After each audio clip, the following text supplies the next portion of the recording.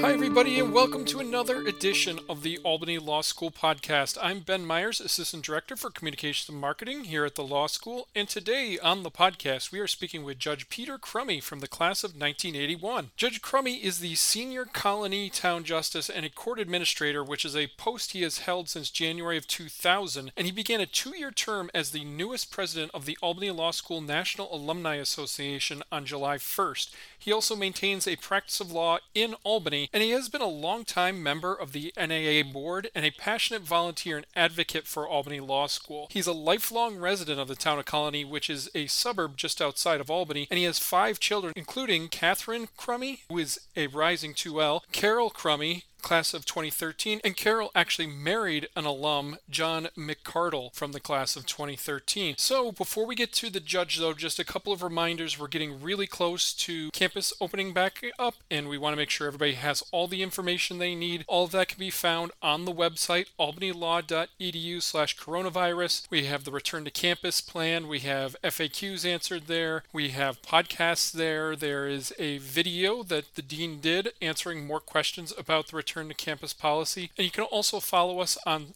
any social media platform, Twitter, Facebook, LinkedIn, even Instagram, to get more updates if you need them there. And of course, you can listen back to old episodes of the podcast like that FAQ podcast if you follow us on any of the major services or through our SoundCloud account. So let's get over and talk to the judge.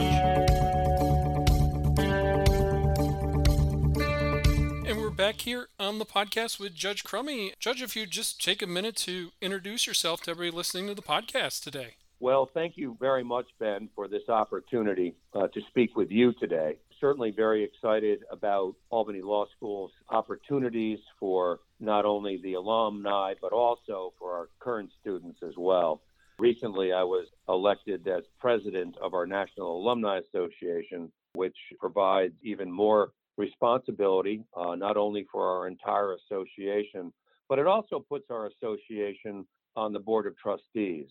So we have a voice on the Board of Trustees to advance interests that are special and unique to the Alumni Association. We're very fortunate to be able to have a seat at the table there as well. And first of all, just want to say thank you for accepting that position as the president of the National Alumni Association. And it's, of course, a little early in your tenure, but looking forward, what do you think over the next couple of years for the NNAA? What are you looking forward to most? My attempt will be to continue to maintain and enhance the excellent work that's been done by my predecessors and the entire board of directors of the National Alumni Association.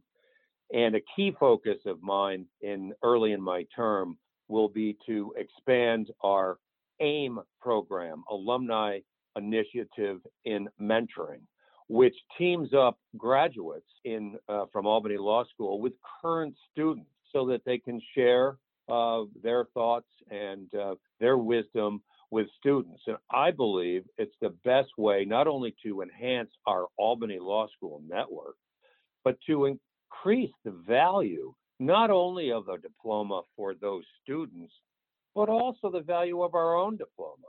As Albany Law School continues to move forward, it moves us all forward. So engagement, alumni engagement with our current students is vital to the future of Albany Law School. Being the leader of the Alumni Association now, what does it mean to be an alum of Albany Law School? Well, it means many things, but it including to be part of one of the most significant networks affecting the law and its application, not only in upstate New York, but clearly in the Capital Region. And speaking of the Capital Region, you're, of course, sitting on the bench in one of the busiest courts in New York, in Colony. And just take me inside your everyday experiences a little bit. There are thousands of cases on your docket annually. What's your everyday like? And then the world has changed in the last couple of months with coronavirus, of course. How has that changed things in Colony, too? Well, and you're right, Ben. The Colony Justice Court is one of the busiest courts in the entire state of New York. In fact, in 2018, the Office of Court Administration, New York State Office of Court Administration, ranked Colony as the 20th busiest criminal court in the entire state of New York, not town and village courts, all courts. So when you think about just the criminal calendar, and by the way, we also have an active civil calendar, but to be 20th in the state of New York in fingerprintable offenses is a rather dramatic and significant, especially for a court that is a part-time court, clearly with a full-time docket.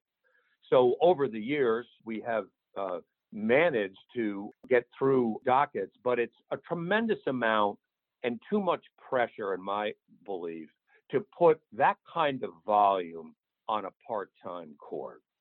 And it's not just that we have criminal cases that are flowing out of colony arrest. We also have a variety of state agencies that have utilized our court for cases they wanted to bring. The Labor Department, environmental conservation, tax and finance, all kinds of cases have been brought into the colony court alleging certain activity. And it's certainly the idea of a justice court, which is certainly identified in our New York State Constitution. And originally, the concept being brought over from England as part of our early days, our colonial days of having a justice of the peace. What happens in colony now is probably well beyond what our founders thought a justice court should be. But nonetheless, we have been trying to respond. And I urge my town board, which is responsible for the Colony Justice Court, like all town courts, to provide additional resources for us to be able to meet the demand. And oftentimes my repeated petitions are met with repeated silence. But nonetheless, we are blessed with talented staff, which are certainly primarily responsible for making sure that the court is moving forward. And now, when we have the overlay of the shutdown, I've only recently reopened night court, and I can only do so with direct permission from the New York State Office of Court Administration. So I'm opening as they're allowing me to. And still, though, it'll never return to the way it looked of court nights historically, where there could be 200 people in a room, whether they're the defendants, whether they're attorneys, whether they're friends of defendants. We have 200 people in the room and trying to manage the caseload just for criminal caseload. I don't see us ever going back to that based on what COVID has brought to the world and how we are responding in the court system as we move forward. While I opened up the courtroom night court 3 weeks ago, and again had night court last night, I'm limiting the cases for a variety of reasons. We must pay attention to social distancing, and we must set certain times for people to appear. No longer are 200 people directed to appear at 6 o'clock at night anymore. So I am staggering all of the appearances as we move forward. And we're just at this point managing some of the cases for arraignment that have been waiting for arraignment since the shutdown. But I don't see as we move forward ever resuming court calendars in a session like we traditionally had. It'll no longer look like that, in my opinion, for as long as I'm there anyway. What will the court system look like? Is it going to always be these staggered starts? Is it going to be more technology involved? What do you think, since you work on all these things so often, what do you think the future of the court system might be in the next few years? Well, Ben, one of the key issues, and which I've long argued for and petitioned for in my annual court reports for 10 years, I've been advocating for the opportunity to use video for arraignment purposes, wherein, and I've worked with the Albany County Sheriff for years, working on a program, and we established connectivity where if a defendant was dropped off at the correctional facility, that they could access a judge through video and have a public defender or their own counsel of choice with them, either at the correctional facility or online with them in a Skype for business type setting. And I was not ever granted the opportunity to do that even though I proposed a test or a pilot program, as Colony is often utilized to advance new ways for the court system or for managing large amounts of caseload. And I was never given the option, but it's funny, COVID has actually brought, through the New York State court system, access to do video arraignments. So I must say that after 10 years of petitioning, it's funny how a particular epidemic can actually bring people to the table and realize there is value to doing it. And so we are engaged still in video opportunities, and I believe that will remain part of criminal justice in the local court system as we move forward. I do. That does not mean we won't have in-person court sessions. Of course we will. We'll even have in-person arraignments. But this option to have a video arraignment, which has long been embraced by the federal system for years, using video not only in criminal cases, but also probably in a variety of civil matters pending in the federal system. Likewise, I believe that the video will become a mainstay of the New York State court system as well. And that will also help to manage cases as we move forward. The other issue that I've implemented in order to keep the volume of people in the courtroom is basically giving attorneys the opportunity to work on their cases, criminal cases especially, between the defense and the people, to work on cases outside of the courtroom and contact me for personal involvement when they may need judicial intervention. Maybe they're ready for a plea, and I'll create a plea docket. Maybe they need me to guide discovery. Maybe they're asking me to preside over pre-trial hearings. Happy to do any one of those things. But in the meantime, rather than bringing defendants and parties back to the court every 3 weeks, only to be told we're not ready yet, seems to me to be an unnecessary appearance in this day and age with the COVID overlay and the social distancing overlay. So creating control dates as opposed to appearance dates may help facilitate the progress of justice without unnecessary appearances, and empowering attorneys to develop their cases outside of the courtroom, utilizing their own office, and as opposed to utilizing the courthouse in which to come to conclusions. They should be able to be empowered. And clearly, I'm sure attorneys can Zoom each other as they choose in order to manage cases that they wish to manage, or use their telephones or fax machines in order to gain progress on a case and consult with the court when needed. So I look forward to empowering lawyers to be able to do that on behalf of their clients and not necessarily have to invade the court system every 3 weeks with appearances on matters that aren't ready for judicial intervention. And we've been talking a lot about the future now, and I did want to take a little bit more of a look back at the past, because for those who may not know, there's a long legacy of the Crummy family here in the Capital Region, and especially at Albany Law School. And we're going to have a link to the show notes for a story about that legacy that was written by one of my colleagues, Lauren Minot. But for those listening who may not have had a chance to see that story yet, Judge Crummy, could you just recap the Crummy family legacy in the Capital Region and here at Albany Law just for a couple minutes? Well, I'd be happy to, Ben. And my grandfather, Edward J. Crummy, he was the grandson of a founder of a bakery here in Albany. And Michael Crummy came to Albany from Ireland in the late 1850s, 20 years old from Ireland, and he was a baker. And he came to Albany and he opened up a bakery. And over time, the Crummy family bakery had no less than 3 locations in and around downtown Albany.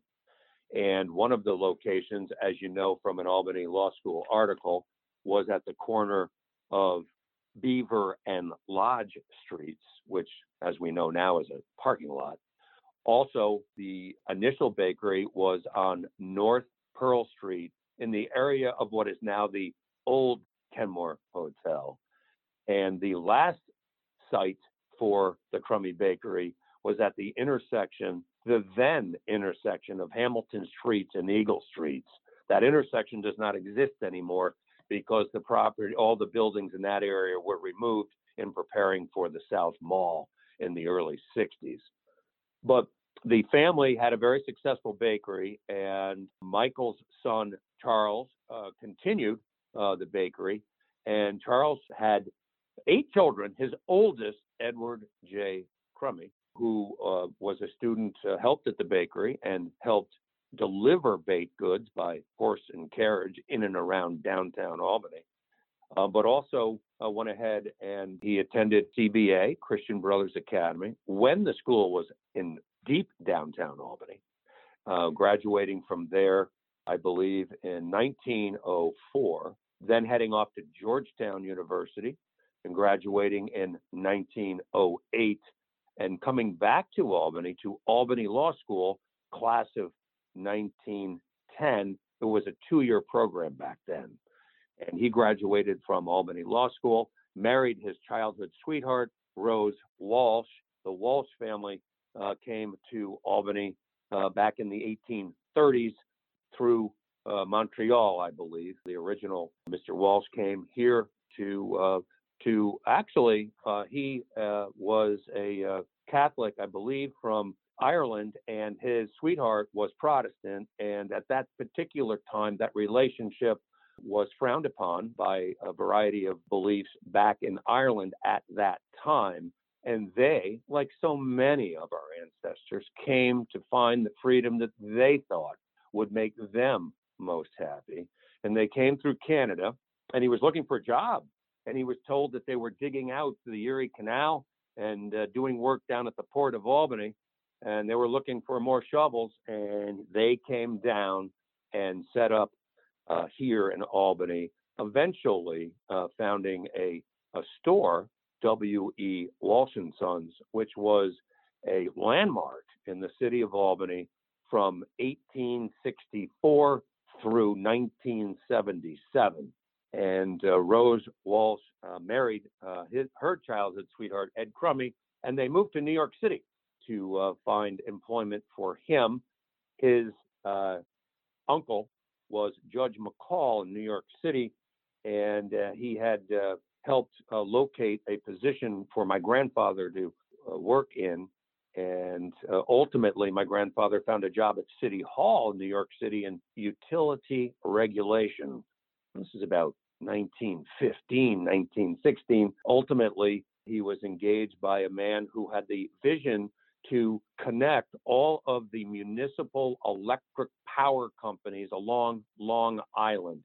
Each town had their own electrical system, and he had the idea that he would combine all of these electrical systems into one, which of course ultimately became the Long Island Lighting Company, and certainly was a major factor on the economy and the development of Long Island in the 20s, 30s, 40s, and 50s, and into the 60s as well. And my grandfather worked there and ultimately retired out as chief counsel and secretary to the board. And his relationship with Albany Law School never wavered. And when I was applying to law school, of course, I wanted to make sure I applied to Albany Law School as well, which I did. And I was fortunate enough to be granted admission.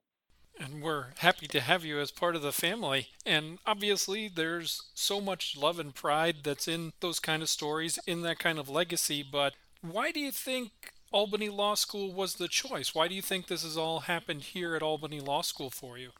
Well, Ben, my guess is that because my family settled here, my dad's side of the family settled here, and that Albany Law School was just as significant and as prominent in the 1900s as it is today. And he went to Georgetown, so he certainly had exposure to other cities, possibly other law schools as well.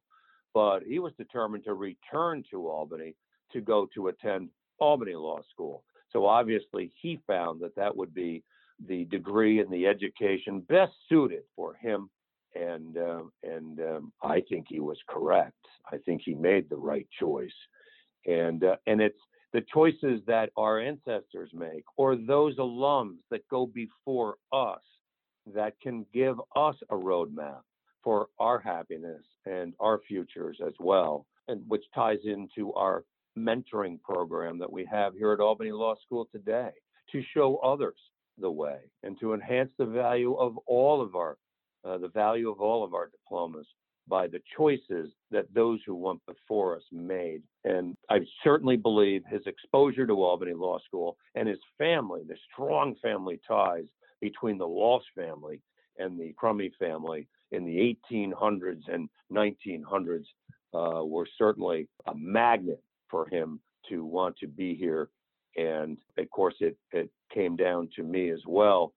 I had considered other law schools, as well as many should, just to make sure you have applications in a variety of places. But my aunt, the daughter of my grandfather, wanted to make sure that I applied to Albany Law School, and she insisted on paying the application fee of $10 back in 1978, and she did. The family that I had then living in Albany, the Walshes and the Crummies at the time, were all very supportive of my attendance at Albany Law School. And I didn't realize it at first why it was so important to them too, but I'm beginning now to recognize as well the value that they saw in it and how important it is to all of us and to the rest of my family. And now I have two of my daughters, one graduating from Albany Law in 2013 and a rising 2L at Albany Law School. One thing that's we always have here on the Albany Law School podcast, though, is the lightning round. Are you ready for the lightning round? I'm ready to go, my friend. All right, here we go. We've been talking about family. It's a big part of your life, but what's your favorite family tradition? You know, it can evolve over time. I'm blessed with 5 children, and when they're all under 12, certain things can be relevant at that time. Now you have a situation where my oldest is 33 and my youngest is 22, and so opportunities can change. So unlike my favorite family tradition when they were all little of having dinner together every night, except those nights I was out at the courthouse or at a zoning board meeting or a county legislative meeting, I always insisted on a family dinner. You make it and enjoy it, and those are valuable times. Now that they're grown and some of my children live in different areas, they don't all live in Albany currently, some down in Brooklyn. You need to look at what makes sense today and what has been a time-honored tradition, despite their age and despite where everyone lives, is certainly Christmas Eve. And that remains a very vital and important tradition for me, my children, and now son-in-laws, and now 2 grandchildren as well. So Christmas Eve remains currently a very special tradition in our life today. Well, congratulations on the grandkids. Yeah, ours is similar. Thanksgiving dinner, that's the number one tradition in the Myers household, so definitely hear you on that one. Absolutely. The next one here on the lightning round, what does a judge do for fun? I know every year you have a tradition where you read the Declaration of Independence. I know that was on the radio this year. Just what does a judge do to relax a little bit? Well, that is certainly a very special moment for me each year. I was asked about 16 years ago by one of the neighborhood associations in Colony if I would publicly read the Declaration on July 4th at 11 a.m. And I have each year and enjoyed that document in so many different ways. Not only is it a passionate document, but also it underscores what was sacrificed by those people who signed that document.